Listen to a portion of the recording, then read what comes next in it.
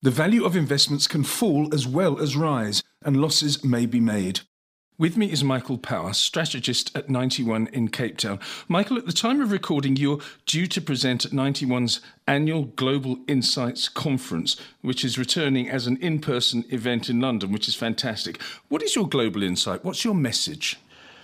My message at the moment is that the laws of corporate finance have been violated in the dollar atmosphere for capital.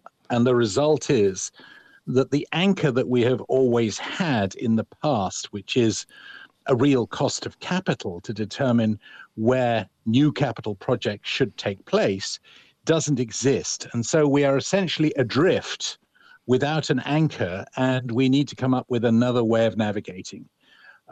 Whether you look at bonds, which have a negative real yield, or whether you have a look at equities, where the real cost of capital is negative, in the Western atmosphere, the dollar atmosphere for capital, we don't have an anchor any longer. And that means we're in a completely new world. It is a new world, isn't it? The dollar rampant against, for example, the euro. I know you prefer to look at the Chinese currency, but on the other hand, how significant is dollar strength, whether it be the dollar index or against a basket of currencies? What's happening at the moment is that essentially it's a defensive action being taken by people that have money or instruments that can be readily turned into money elsewhere in the world, who feel that markets are likely to be going down, whether it's bond or equity markets. So they're essentially cashing up and running to the dollar because they think the dollar is the safest place to be. This is not an endorsement in any way of the United States, because they're not rushing into US equities or US bonds or even US agency bonds like Fannie Mae and Freddie Mac. They're simply going into dollar cash. So it's a purely defensive reflex that investors all over the world, if they are able, are now doing. And I shouldn't shouldn't read too much into it beyond that. The one thing that's interesting to note, and you mentioned the euro and the dollar, is that the Chinese are playing this game, as always, a little more carefully than most people are giving them credit. And they have decided not to, as I will explain in my presentation, manage against the dollar any longer, but they manage against the DXY, the dollar index, which is 80% made up of exporting countries, of course not the United States, who are the main competitors for China in the international arena. So what they're doing is they're trying to stop too much strength against the euro, against the yen, against the Swedish krona, against the Swiss franc. And that's why, for instance, we have seen the renminbi actually not do so badly in the context. They're still allowing appreciation versus those currencies. But on the other side, that means that the Chinese can now buy, relative to the Swedes or the Swiss or the Europeans or the Japanese, they can now buy commodities at a cheaper rate than their competitors can. So they might lose a little bit on the price, but they win on the cost. I'm reading a couple of bits of preamble to your presentation that will be forthcoming.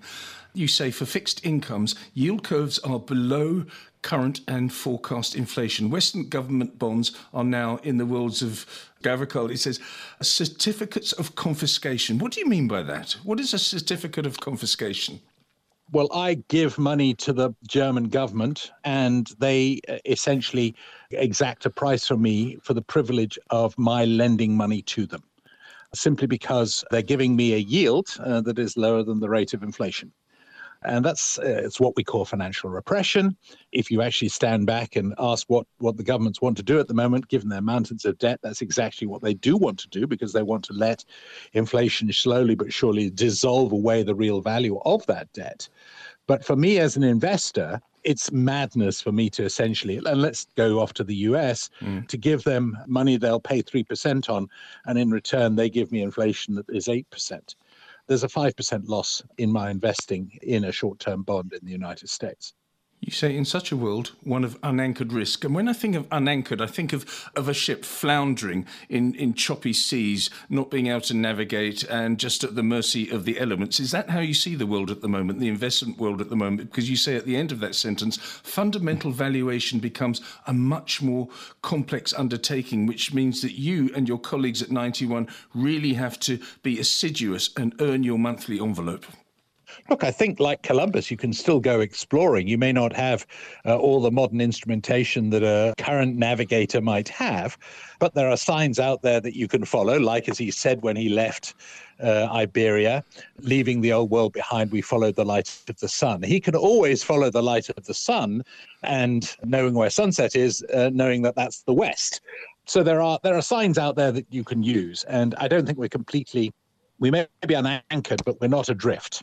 We are capable of looking at the stars, following, as Columbus did for a period of his journey, the albatross, and remembering that the sun sets in the west, and do that for long enough, and you're fated to land in the Americas. Very, very good point, and well described. You say you've identified 10 compass points, as you call them, 4 short-term measures changing regularly, and 6 longer-term changing more infrequently to help the investor triangulate risk and so help pinpoint valuations. Maybe briefly go through those 10 compass points, if you would. Well, would you just give me one in particular that you want to, talk about, or one of each category, and I'm happy to do so. I mean, the one that first comes to mind, of course, is the exchange rate. Yes. But I think, as I just explained to you, one needs to understand that the Chinese are not managing against the dollar; they're managing against the dollar index. And once you understand that, a very different picture starts to emerge. This is part and parcel of what I describe as the emergence of different atmospheres for capital. And the atmosphere with which we're so familiar, indeed so blind to the idea that there might be another atmosphere, is, of course, the dollar. I call it dollar blindness. And there are plenty of people in the world who simply cannot think in another reference currency. But I think that we do, as investors, insofar as we now are traveling across these atmospheres, we at 91 have to be able to tell our clients the different operating conditions in other atmospheres, because those operating conditions affect risk and return. I'd like to know a little bit about the inflation risk and therefore the concomitant interest rate rising environment. I mean, recently we've seen the United Kingdom record its 4-decade high in inflation. The United States is undoubtedly going to do the same, in my opinion. That's not your opinion, that's my opinion. So that would be one of the points that I think, and I don't know whether that's a short-term point that you want to make or a longer-term point. Maybe it's both. In the first instance, it's a short-term point, but I think that if it persists, if they can't bring down inflation quick enough, and that's one of the central points that I make in my presentation, then we potentially have a major problem. But in the short term, part of the problem is that for 20 years, the nominal and the real were pretty close together, so much so that we conflated them wrongly. But in our minds, when someone said, for instance, as happened yesterday, consumer sales in the United States was up 0.9%, that was nominal. But it was down in real terms. Everyone was jumping up and clapping their hands and saying, wow, didn't they do well? They didn't do so well because in real terms, it fell. And what we need to do now is to understand that the conflation of inflation and rates, for instance, is not something we can do now without actually being punished by making that mistake. And so I think that's where we are now. And just to go back to an earlier point that I make, that the challenge facing the Fed has to be that if they cannot bring, and I'm pretty much saying by fourth quarter next year, the rate of inflation below the Fed funds rate, and they are staring, as I suspect they might well be, a recession in the United States in the face, they're not going to be able to raise rates any longer. And they're going to be cutting rates even when inflation is still above the Fed funds rate. So in other words, they're still going to be underwater in real terms. And I think if that was to happen, then valuation as we know it potentially really does become unanchored. And we potentially have a major problem on our hands. Your final sentence in the introduction to your piece says the following: this exercise is done whilst all the while noting that China and East Asia's bonds have positive yields, very important, positive real yields, and their companies face weighted average costs of capital that are positive real. When you sum up your presentation, what was the conclusion of it? Well, I think the conclusion is that you can't dismiss China with all the problems they have at the moment, COVID related, et cetera, The fact is that, leaving the political rhetoric that we traditionally use aside, that bizarrely, China is acting in a more capitalist way at the moment than the United States, because they are charging risk takers a real amount for taking risk. Whereas if you're in the United States at the moment, the vast majority of risk takers are taking risk for a negative real rate. And that, to me, I have an image in the presentation of a gyroscope. If the gyroscope of capitalism has as its heart a gimbal, as it does, the gimbal is the process by which we allocate capital. It's the weighted average cost of capital, if you want to be very specific about it. And when that is broken, as it is in the dollar atmosphere for capital at the moment, fine, it can be broken for a short period of time. But if it becomes permanently broken, if by the fourth quarter next year, the Fed can't get the Fed funds rate above the inflation rate, then the gimbal is not just broken short term, it may be broken medium to long term.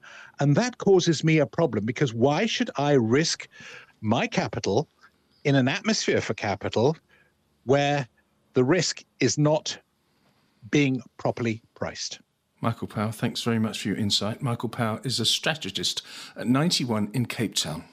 This podcast is a marketing communication and is provided for general information only and assumes a certain level of knowledge of financial markets. It is not an invitation to make an investment and should not be construed as advice. The views in this podcast are those of the contributors at the time of publication and do not necessarily reflect those of 91. In South Africa, 91 is an authorised financial services provider.